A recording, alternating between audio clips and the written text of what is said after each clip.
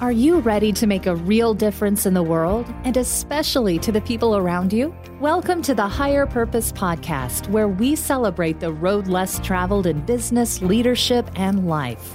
We welcome you to another conversation that we believe will provide you with the insight and inspiration you need on your journey. Here's your host, Kevin Monroe. Welcome to episode 133 of the Higher Purpose Podcast. If you caught last week's conversation, you may remember that for the whole month we're talking about love, specifically love at work. Last week we kicked the series off with Lori Corcuera talking about bringing love to work. This week we're joined by Dr. Bruno Signacco, who has, get this now, authored a book, a textbook on the topic of love. Now, hopefully that piqued your interest in what you're about to hear. Let me say that I love that you have joined us today. Whether you're a regular listener or you're checking us out for the very first time, I hope you hear something in today's conversation that sparks your mind, warms your heart, and draws you back for another conversation. Let's talk about love at work with a fellow who has written what might be currently the only textbook on the topic. Well, I want to welcome Dr. Bruno Signacco to the Higher Purpose Podcast and say thank you for joining me for what promises to be a stimulating conversation today.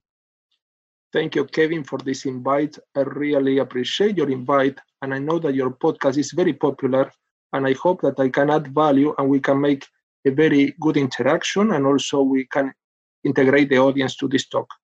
Oh, Bruno, I have no doubt of that, because you and I connected in a conversation last week, and we spent an hour together just getting to know one another and having this conversation, and I know this is going to be a great one. So before we dive into our topic today, I always start by asking my guests this: what is something you are grateful for in this moment?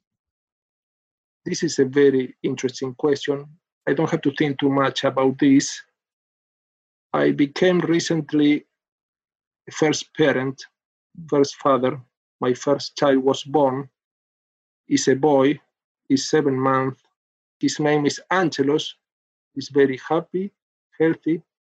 And also I'm very grateful for having my fiancée that supports me all over this process of parenthood, new to me. And also it cheers me up every time that I see Angelos, that is my son, cheer me up. And my fiancé says that my eyes are getting brighter and I'm getting much more sensitive because of fatherhood. It's very, very important, and it's an experience that I didn't have before. I'm really appreciative. And also I'm appreciative because also I have a life that I can devote to some causes that are important for me. For example, the aspect of social entrepreneurship that is very important. And also that I can find some colleagues like you that are very keen on this topic. And I really appreciate that I have been accompanied by many people on this journey. Beautiful. And I love that your fiance says your eyes are brighter. Yes, this is very important because it's a work of art. For me, a child is like a work of art, and it's a creation, collective creation of the partners. And one thing is to talk about the child, and the other thing is to interact with the child. And you can learn a lot, much more in many cases than interacting with other people, because they are so pure, they are so bright. And his name is Angelos, and it's like a little angel, so sweet. And really, when I talk about him, made me feel very, very glad and give me a lot of willingness to continue and support him until the end of my days. Well, congratulations. I did not know that. So what a joy to celebrate that with you, Bruno. Thank you very much.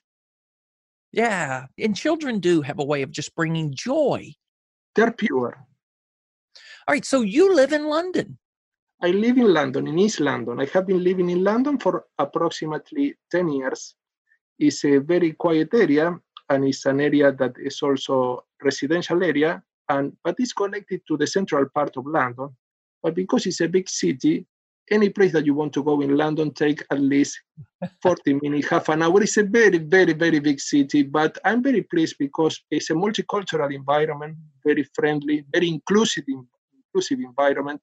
And also you find different thought leaders and also different train of thoughts that make the perspective on research much more holistic. You see different perspective on research on different topics, and also different well-known authors also live here. So I'm very pleased to live here. And also you have very beautiful parks that what is make the city also so charming. Okay, so you are having a cup of tea right now. I know that. Yes. I'm having a cup of coffee. If we happen to be sitting together and the listener were joining us, and it's afternoon or evening, your time when we're doing this, where might we be seated for this conversation? Very good question. And I have no doubt that I will go with you and the listener to the Hyde Park. Hyde Park is one of the biggest parks in London. And now it's a bit cold, but if you take a good overcoat, you will have a lot of fun. And it's one of the biggest parks and also have a lot of nature. I really like to get in contact with nature because quiet your mind. Generally have a hectic day, and when you go to this park or any other natural place, not only you get quieter, but you see the interconnectedness of all the elements of nature. And this is very interesting. Why? Because then you can apply to other fields. The aspect of interconnectedness can be applied to business, to life in general, and made me also feel much more at ease.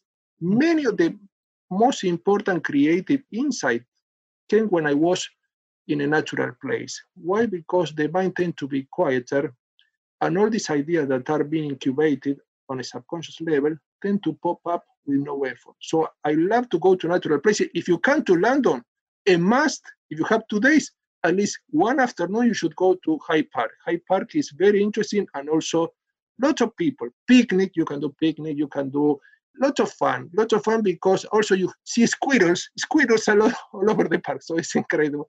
So very nice, and a lot of trees, very nice. Hopefully you will have a sunny day that are a bit uncommon here in London, but it's very, very nice.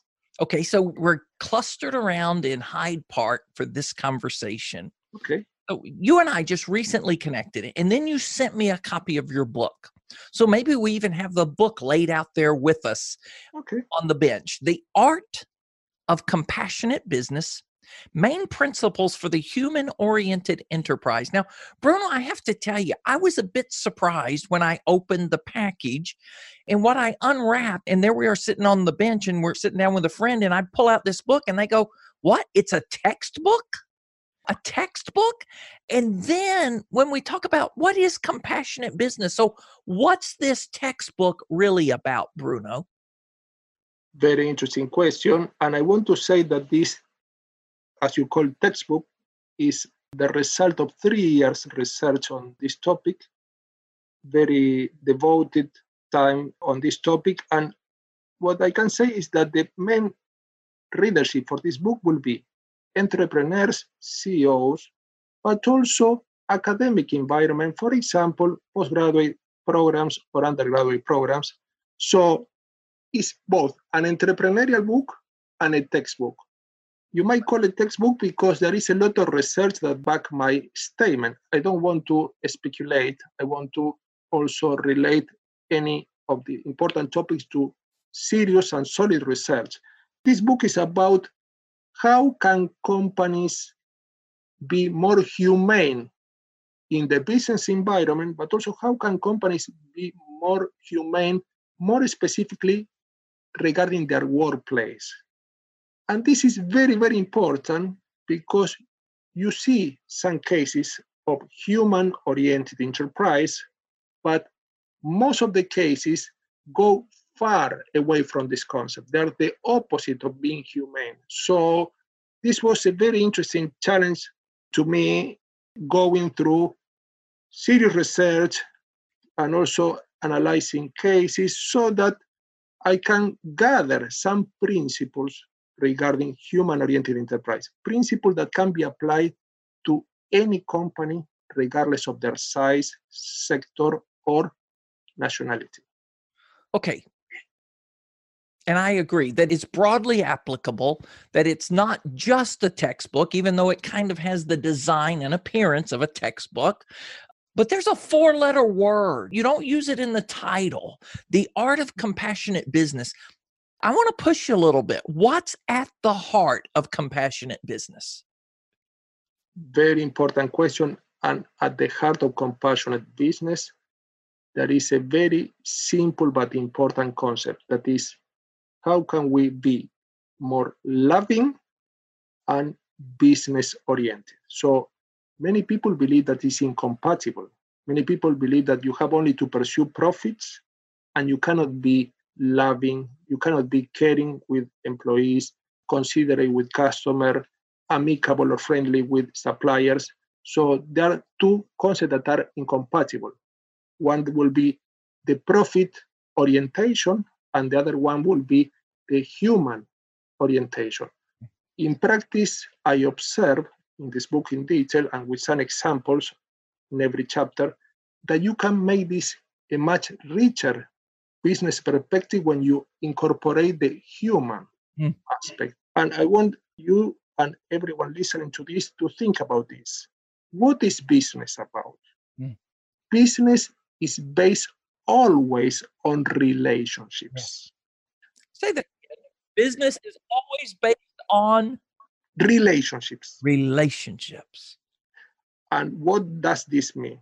That if you focus exclusively on what many scholars call key performance indicator, for example, productivity, profitability, efficiency, competitiveness, if you focus only on these indicators and dismiss the human aspect, you are dismissing a very important part of your business activity. Why? Because these indicators are the natural result of the interaction between the company and different stakeholders. Stakeholder, to make this simple, this term, is individuals and organizations with interest in our companies. This stakeholder can be internal, we call this employees, management, and could be external, for example, supplier, customers, very important, community, government. So if the company relate to each of these stakeholders in a loving way, these key performance indicators will improve naturally. I know that sounds counterintuitive. Do you agree with this? Oh, I absolutely do agree. So, yeah. Oh, there's so much I want to talk about. So, Bruno, I just have to ask a question. And I mean, this is a rich book. There's no way we can adequately explore the whole book in the short time we have together here. But I just want to call out something. I was looking again this morning, and it caught my eye that your previous books were The Fundamentals of International Marketing for SMEs and Techniques of International Negotiation. So what led you now, at this point in time and this point in your journey, your professional career, to draw a line in the sand and let's say it's time to talk about compassionate business. It's time to talk about putting humans, bringing humanity back to the workplace. And it's time to talk about love in business. Well, my main motivation was that there are many business books that are very excellent in the market, but what I observed, they dismiss generally the human aspect. There are good books about strategy, good book about human resources, but in practice, these books have some principles that are based on that are not necessarily human-oriented principles. An example is, for example, the concept of competition that you will find in any business book. Concept of competition, this means that the rival companies, implies a business context of scarcity, means that everyone have to fight for scarce resources. And this is also a principle of business economics. But in practice, we see companies that are continually generating new resources and generating new sources of energy. So in practice, I consider that this might be considered as a fallacy. Many of the tenets that are supporting some of the business theories are not necessarily connected to humanness or humanity. But also, if we analyze briefly, any business environment, you see companies try to poach talent from one another, or you see companies, for example, developing price wars, or for example, in the business environment, you see the dark side of politics. You see backbiting, one-upmanship, you see people gossiping, slandering. So this is not loving. And we can say this is the general rule. There are many companies that are acting this way, but also there is a new generation of companies that are acting in a much more humane way. It's much more human-oriented. And this means that they're not treating, for example, employees as cogs in the organizational structure, but they're treating employees as legitimate human beings that should be respected, cared for, not making them overwork, and also caring not only for the work aspect, but also personal family aspect. So it's a much more integrative view of business. And I found that there are good books in the market. I can mention one, for example, Conscious Capitalism, but I want to go further. I wanted to go further because I always look for interesting viewpoint from books, but also I want to give my own angle to the research process. And I find that this is a book that is quite overarching, try to cover topics in depth, but also in a very wide scope. Oh, and I think you did an excellent job with that. And you were just talking about this in those previous comments.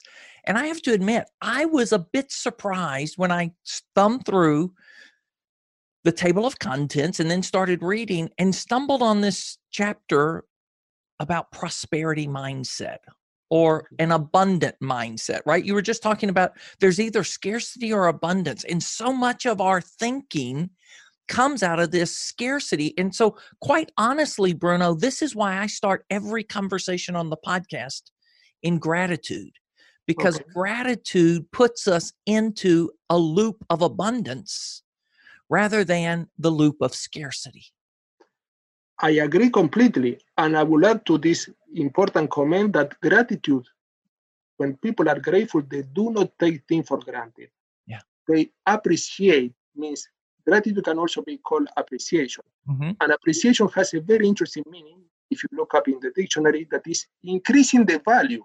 So when you are grateful, you are really increasing the value because you are focused on what is there, what you can be grateful for, and not focusing on the negative, because psychologists said that people in general have what we call a bias toward the negative, means, and this is an evolutionary process, means that we take things in some cases for granted, but we have to focus on threats. Why? Because this was important, for example, in the cave ages for survival, to look, for example, predators or for look for any threat. So this is an evolutionary aspect that people have the tendency to focus on negative. However, appreciation counteracts this. You focus on the positive.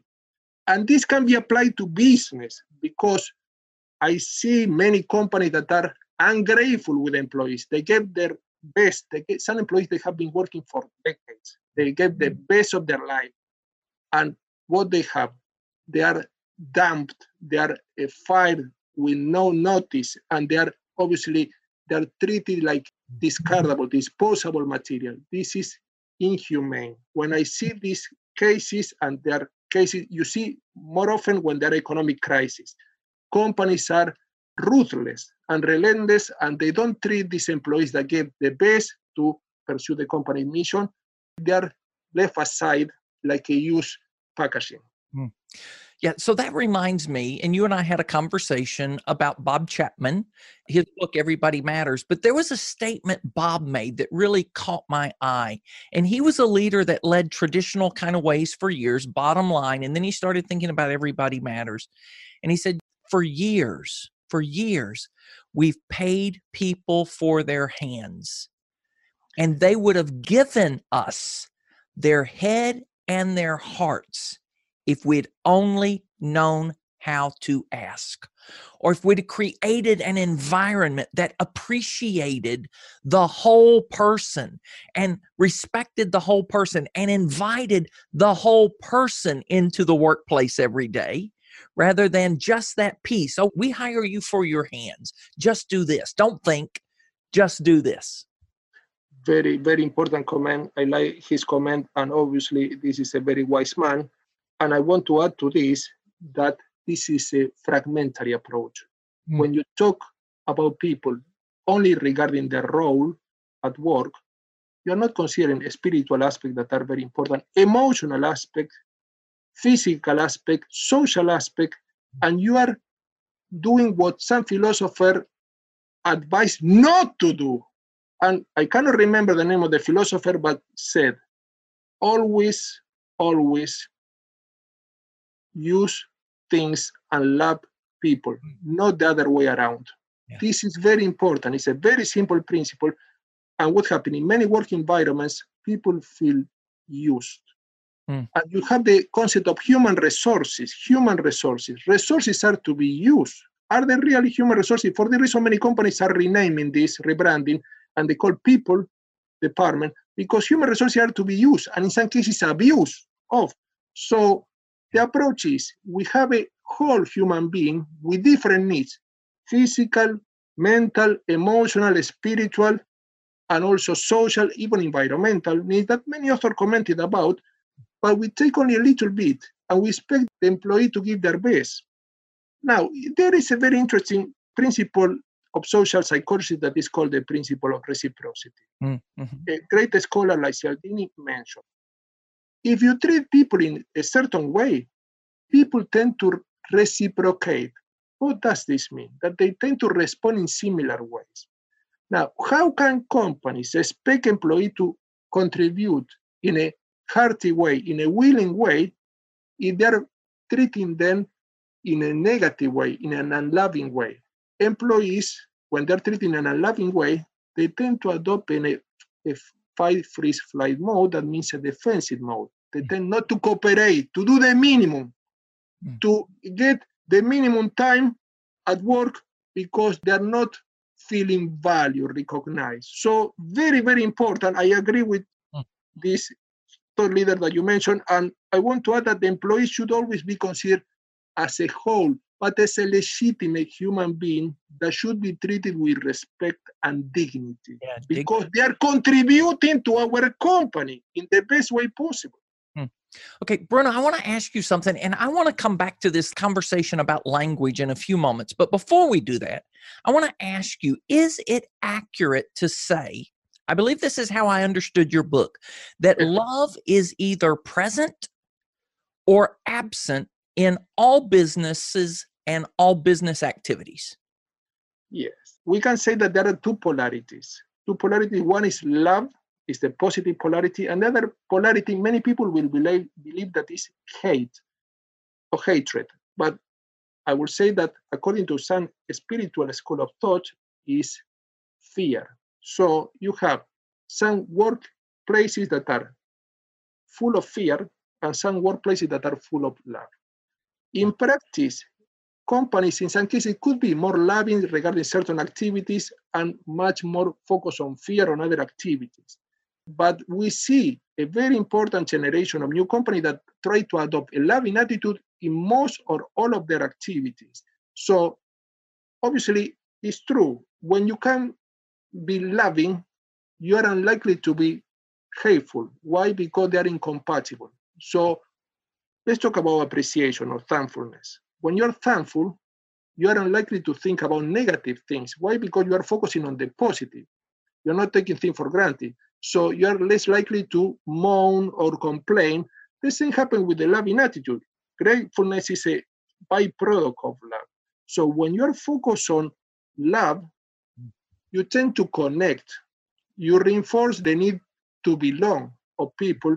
And also you are trying to be much warmer, kind, and supportive. Love is not, as many people believe, romantic love that can be applied only to friends or can be applied, for example, to relatives or even acquaintances or colleagues. Love is much wider. I'm talking about the humanistic aspect of love. And this implies care, compassion, empathy, support. And also we are talking about willingness to help people and also respectfulness. So all these are byproducts of love.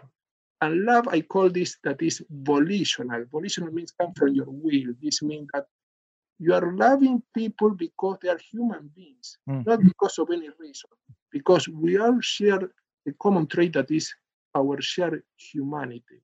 And we don't respect one another. Because we are interconnected to one another, it will be difficult for us to progress in any endeavor, including business endeavors. So, yeah. And you mentioned that a lot of the source of this is spiritual, but I also point out that the Swiss-American psychiatrist Elizabeth Kubler-Ross wrote there are only two primary emotions, fear or love. So a couple of things on this. One, love is difficult to define. You were just talking about that. And I love that. There I go. I love. In your book, you have over 30 descriptions of love. I think it's about 35 descriptions, pages 62 and 63, just this list of bullets. I'm wondering, do you have any personal favorites? When you're asked to describe love, what do you go to, Bruno? I like some of the definitions that are very, very insightful. For example, love is service to other, not servitude nor slavery. So let's analyze this definition with some examples.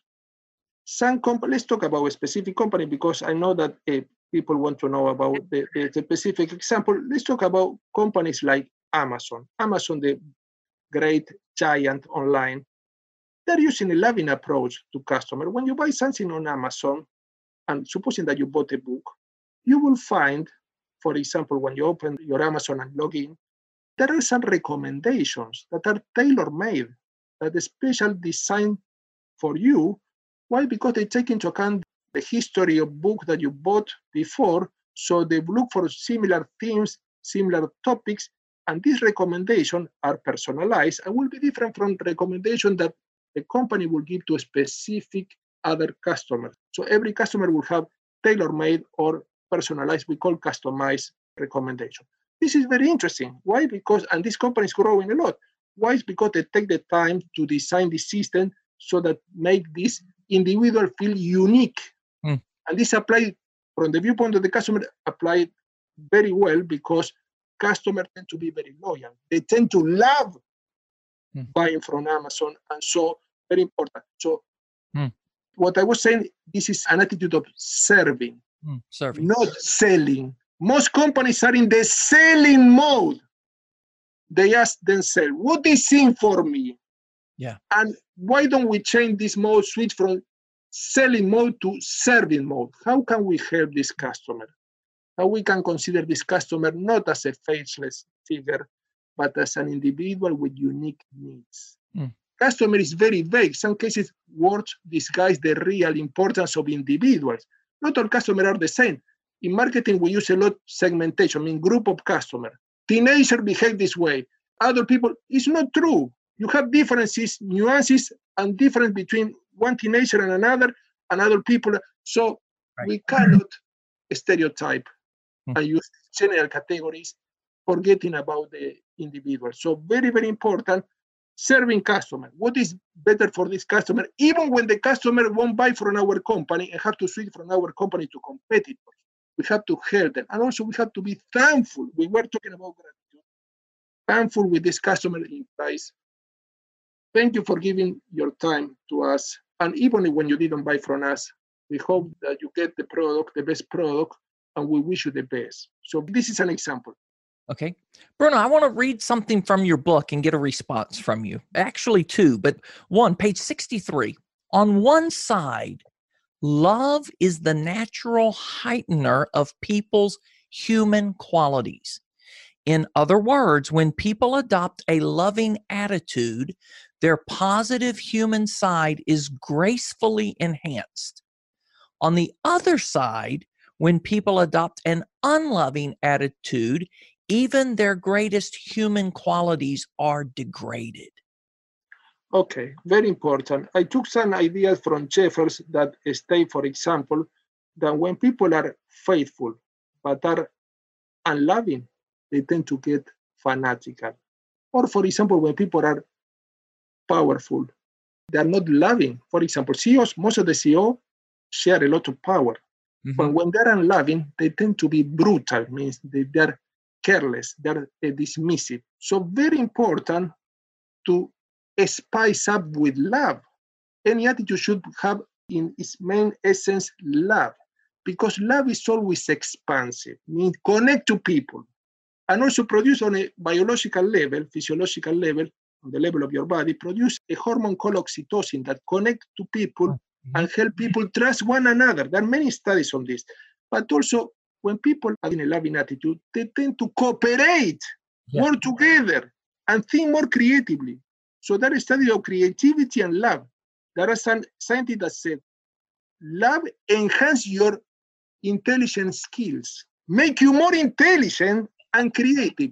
And let's talk about fear. Fear make you focus only on a narrow set of factors, the one that you perceive as threatening.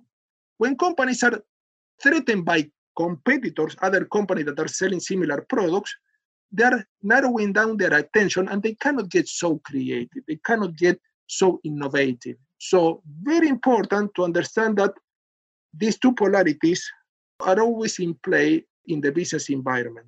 It's up to the company and the leaders working for this company to choose the right attitude.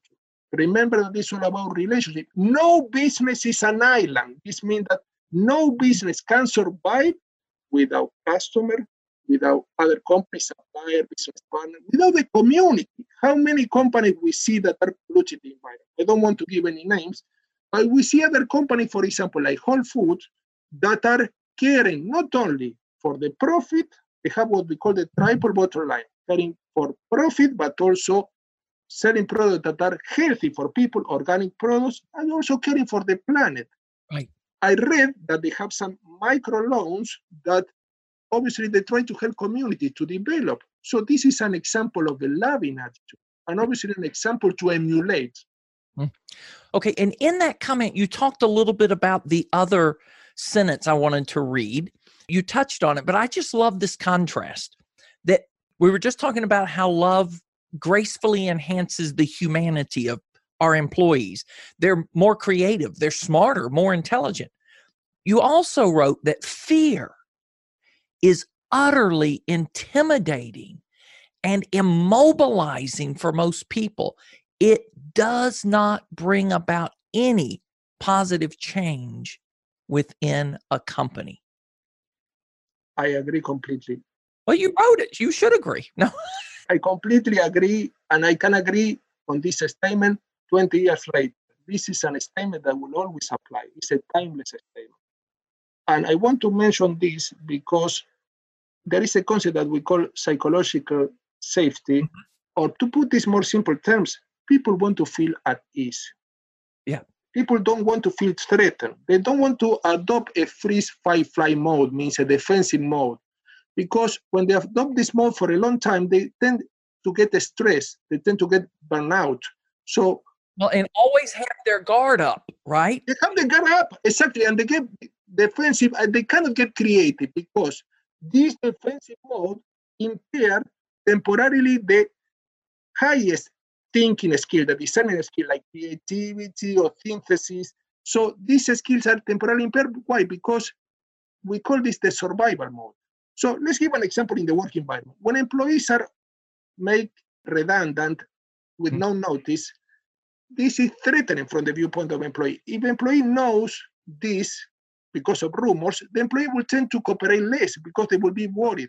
But also when employees see that the company is downsizing and they were not informed thoroughly about this, they were not even incorporated in the discussion, also employees will tend to be defensive, not cooperating, not giving their best, not contributing to their mission. But in some work environment, you see a lot of negative politics, means slandering, people criticizing one another, harsh ways of assessing employees. For example, if the employee didn't achieve the objective, will be punished harshly, and in some cases demoted or de-skilled.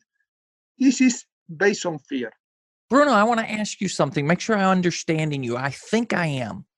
This is how I see it, at least, that all employees, not just those that are made redundant, but when employees are made redundant and there's no advance notice, there's no communication, all employees in the company feel fear. all are exposed to fear. I don't want to say they all fear it, but they're all exposed to it. And that potential is there because they're like, oh, am I next? Are you next? Is that what you're saying? I am saying this, but also you don't have to get to this extreme situation. Even in a day in, day out activities, employees feel utterly judged. In many cases, why? Because there is harsh way of assessing the employees. And in some cases, employees are not trusted. Mm-hmm. The CEO do not delegate, the manager do not delegate because they treat employees like children that are incapable of doing things correctly. They don't trust in employees' discernment. And this is wrong. Why? Because the employee is in contact with the area that obviously will know more than probably the one on the top. Moreover, employees feel fearful when some decisions are affecting them, for its business decision, for example, downsizing, and they didn't even participate in the discussion of this. But also other ways that the employee can feel uncomfortable is when they're not provided with minimum resources. I see some companies that they lack the minimum resources, for example, stationary items, or for example, a good table or a hygienic place to work, safety, secure. So I know some cases in the supermarket sector that is very shameful to comment about this. Obviously, I won't give the name of the company. Employees were not allowed to go to the toilet because they had to be on duty all the time at work. So the minimal physical needs were not obviously taken into account. This is not only something that is very arguable, but also the company's image, when this is well known, is affected very negatively. And all these business indicators that are being taken care of are obviously they dwindle naturally. Okay, I heard you say something earlier, and I said I was going to ask this. I want to ask the language of love or the language of fear or violence, or where do you see this playing out?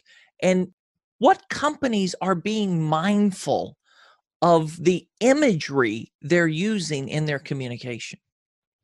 Yes, the language is very important because when we think we use words and also we use images. The language, I will give an example of language related to fear. Competition. This is related to fear. Why? Because it implies scarcity environment. Instead, cooperation will be more related to love. But also, many words that you use in the business environment are related to military terms. For example, strategy, tactics, position, flanks. All this is related and implies that you have to fight for. And when you have to fight for, you cannot connect. Or you're fighting for or you connect. One is constructive. Contractive means fighting for, looking for scarce resources. The other one is connecting, creating together, discussing, cooperating. So most of the business vocabulary has a tinge of negativity in the way that is also focused on quantitative. I want to discuss this with you. Quantitative. How many companies set objectives that are only measurable? For example, profit, for example, sales. However, can you measure camaraderie? Can you measure, for example, cooperation between the company and customer? Can you measure really loyalty? Can you measure the love in the business environment? Difficult to measure. And there are some thought leaders that say, not everything that counts can be counted, and not everything that can be counted count. So very, very important to look for qualitative aspect because most of the business is quantitative and love is qualitative by nature. Okay, so for people listening, maybe they have a leader or maybe they are a leader. What are some practical things that you recommend leaders do that demonstrate love or create environments where love flourishes? Very important. Thankfulness is the first tip that I want always to provide people with, and implies appreciating the interaction with different stakeholders, with customers, with employees. A company, for example, HEX, that is a fashion company, send thank you notes to customers, handwritten, thousands of thank you notes, handwritten. This means that they are taking the time to be grateful with each of the customers. This is very important because customers appreciate the personalized touch, the human touch. But also, so thankfulness will be a very important aspect to take into account, but also inclusiveness or inclusion and also diversity. Leaders have to be open to an environment that have different perspectives that could be enriching the environment and also should be getting themselves off the pedestal, means the know-it-all mode, and instead being more open to learn. They can learn from anyone. They can learn from the janitor working for this company. They can learn from the customer that complain and give specific feedback for them to improve the product to sell in the future. So leaders should be very open to insights and not believing that because they have a position of power, they know everything, because in some cases, they have a micro environment that have some blind spots. They don't allow them to see things that are important. For example, how to serve customer better or how to relate to employees. So another important aspect of leaders is generosity. Generosity implies focus on giving instead of receiving. And some entrepreneurs ask me, how can we know we were generous? Very simple to verify. When you're focusing on others, you're being generous, because you don't have to give necessarily material things. For example, a better compensation for this employee. You can give immaterial things. For example, appreciation, a note of appreciation to this employee for having contributed to this event. Or for example, organizing a social event where employees are recognized publicly for their contribution to the company. So very, very important to be generous, to be grateful, and obviously to take into account that all human beings trying to do their best, but also they have some needs to be recognized, respected, and also not to feel utilized, not to feel manipulated. Leaders, by all means, should avoid any type of manipulation. Manipulation implies when you are using others as a means to your objective.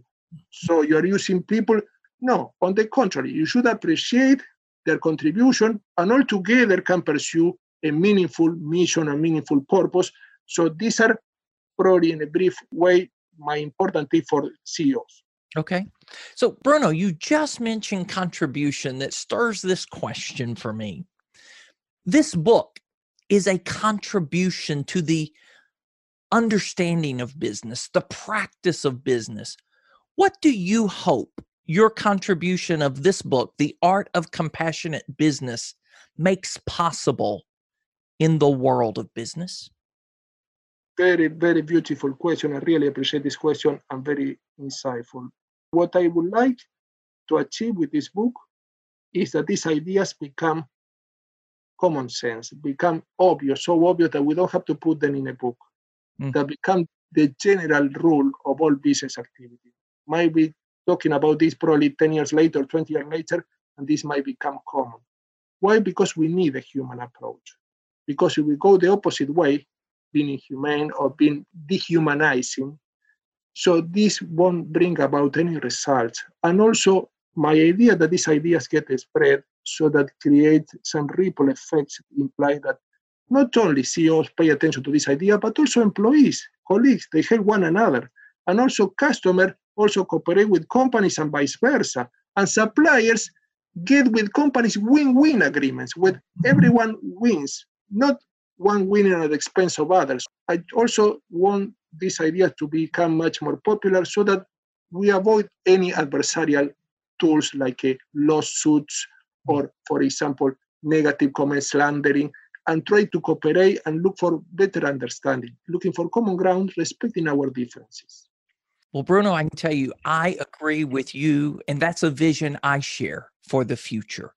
Is there something else you want to say before we conclude this conversation about this that allows you just to be at a place of completion with this conversation? Yes. Thank you. I have one idea that I want to mention briefly, that is the idea of natural conversations. Natural conversation, in most business environments, most of the conversations are focused on business goals.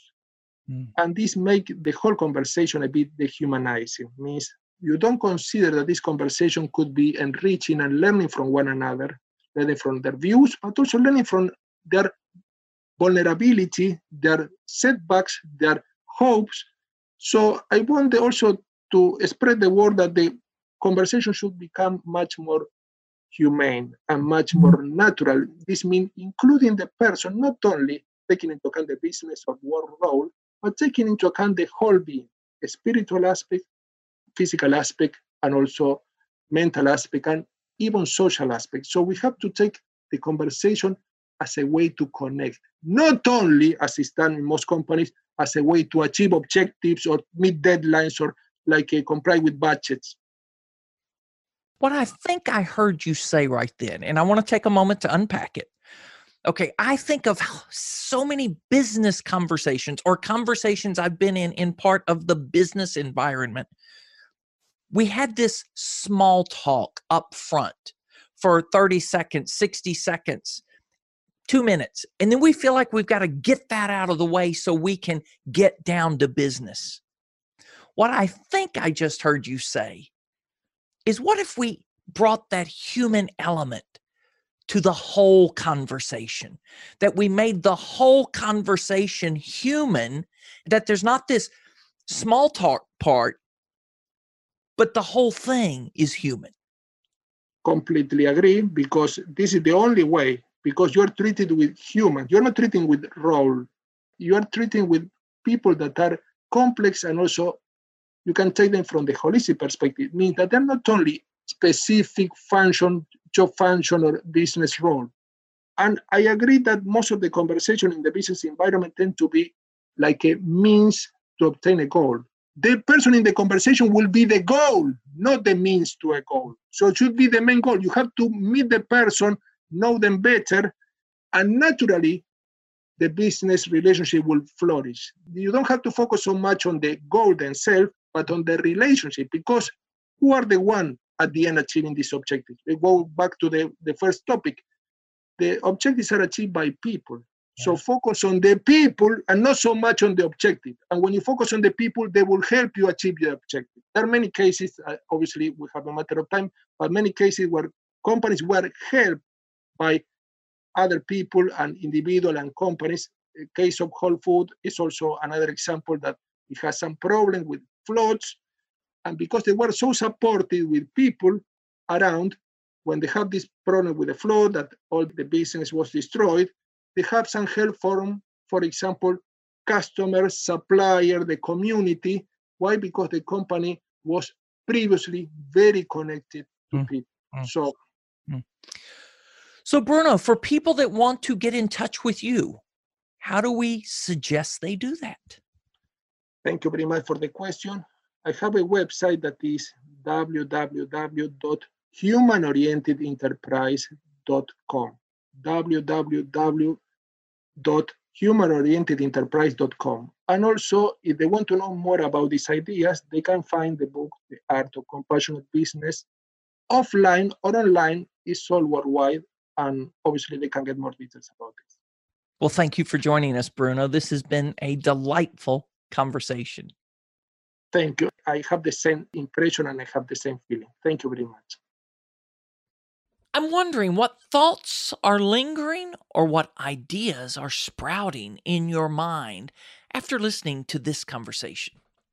After we stopped recording, Bruno reflected a little bit more on the question I asked of what he hopes happens as a result of this book.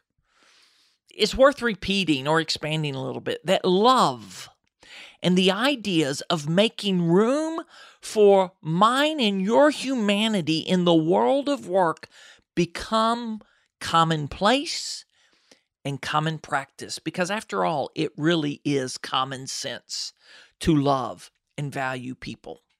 Which gets me wondering, what's your favorite way to define love? Bruno referenced love as serving others. Now, not being subservient, but taking action to show you care. So when you're asked to describe love in action at work, how do you define it? And that gets me thinking and wanting to invite you to consider this question. What will you do to put love to practice or love into action today, this week? Hey, in our next conversation, we're going to continue this topic of love, and we're going to turn the topic inwards by talking about self-compassion with Laurie Cameron. You don't want to miss that. So if you heard something in this or any episode of the Higher Purpose Podcast and you want to explore it with me deeper in conversation, I hope by now you know that you are welcome to do that. You can email me, kevin@higherpurposepodcast.com, or you can call or text me at 678-744-5111. Until we connect again, and I hope it's sooner rather than later, I want to encourage you to keep loving people, because for now, that's still a road less traveled in business, leadership, and life. And it does make a difference. And I believe you are a difference maker.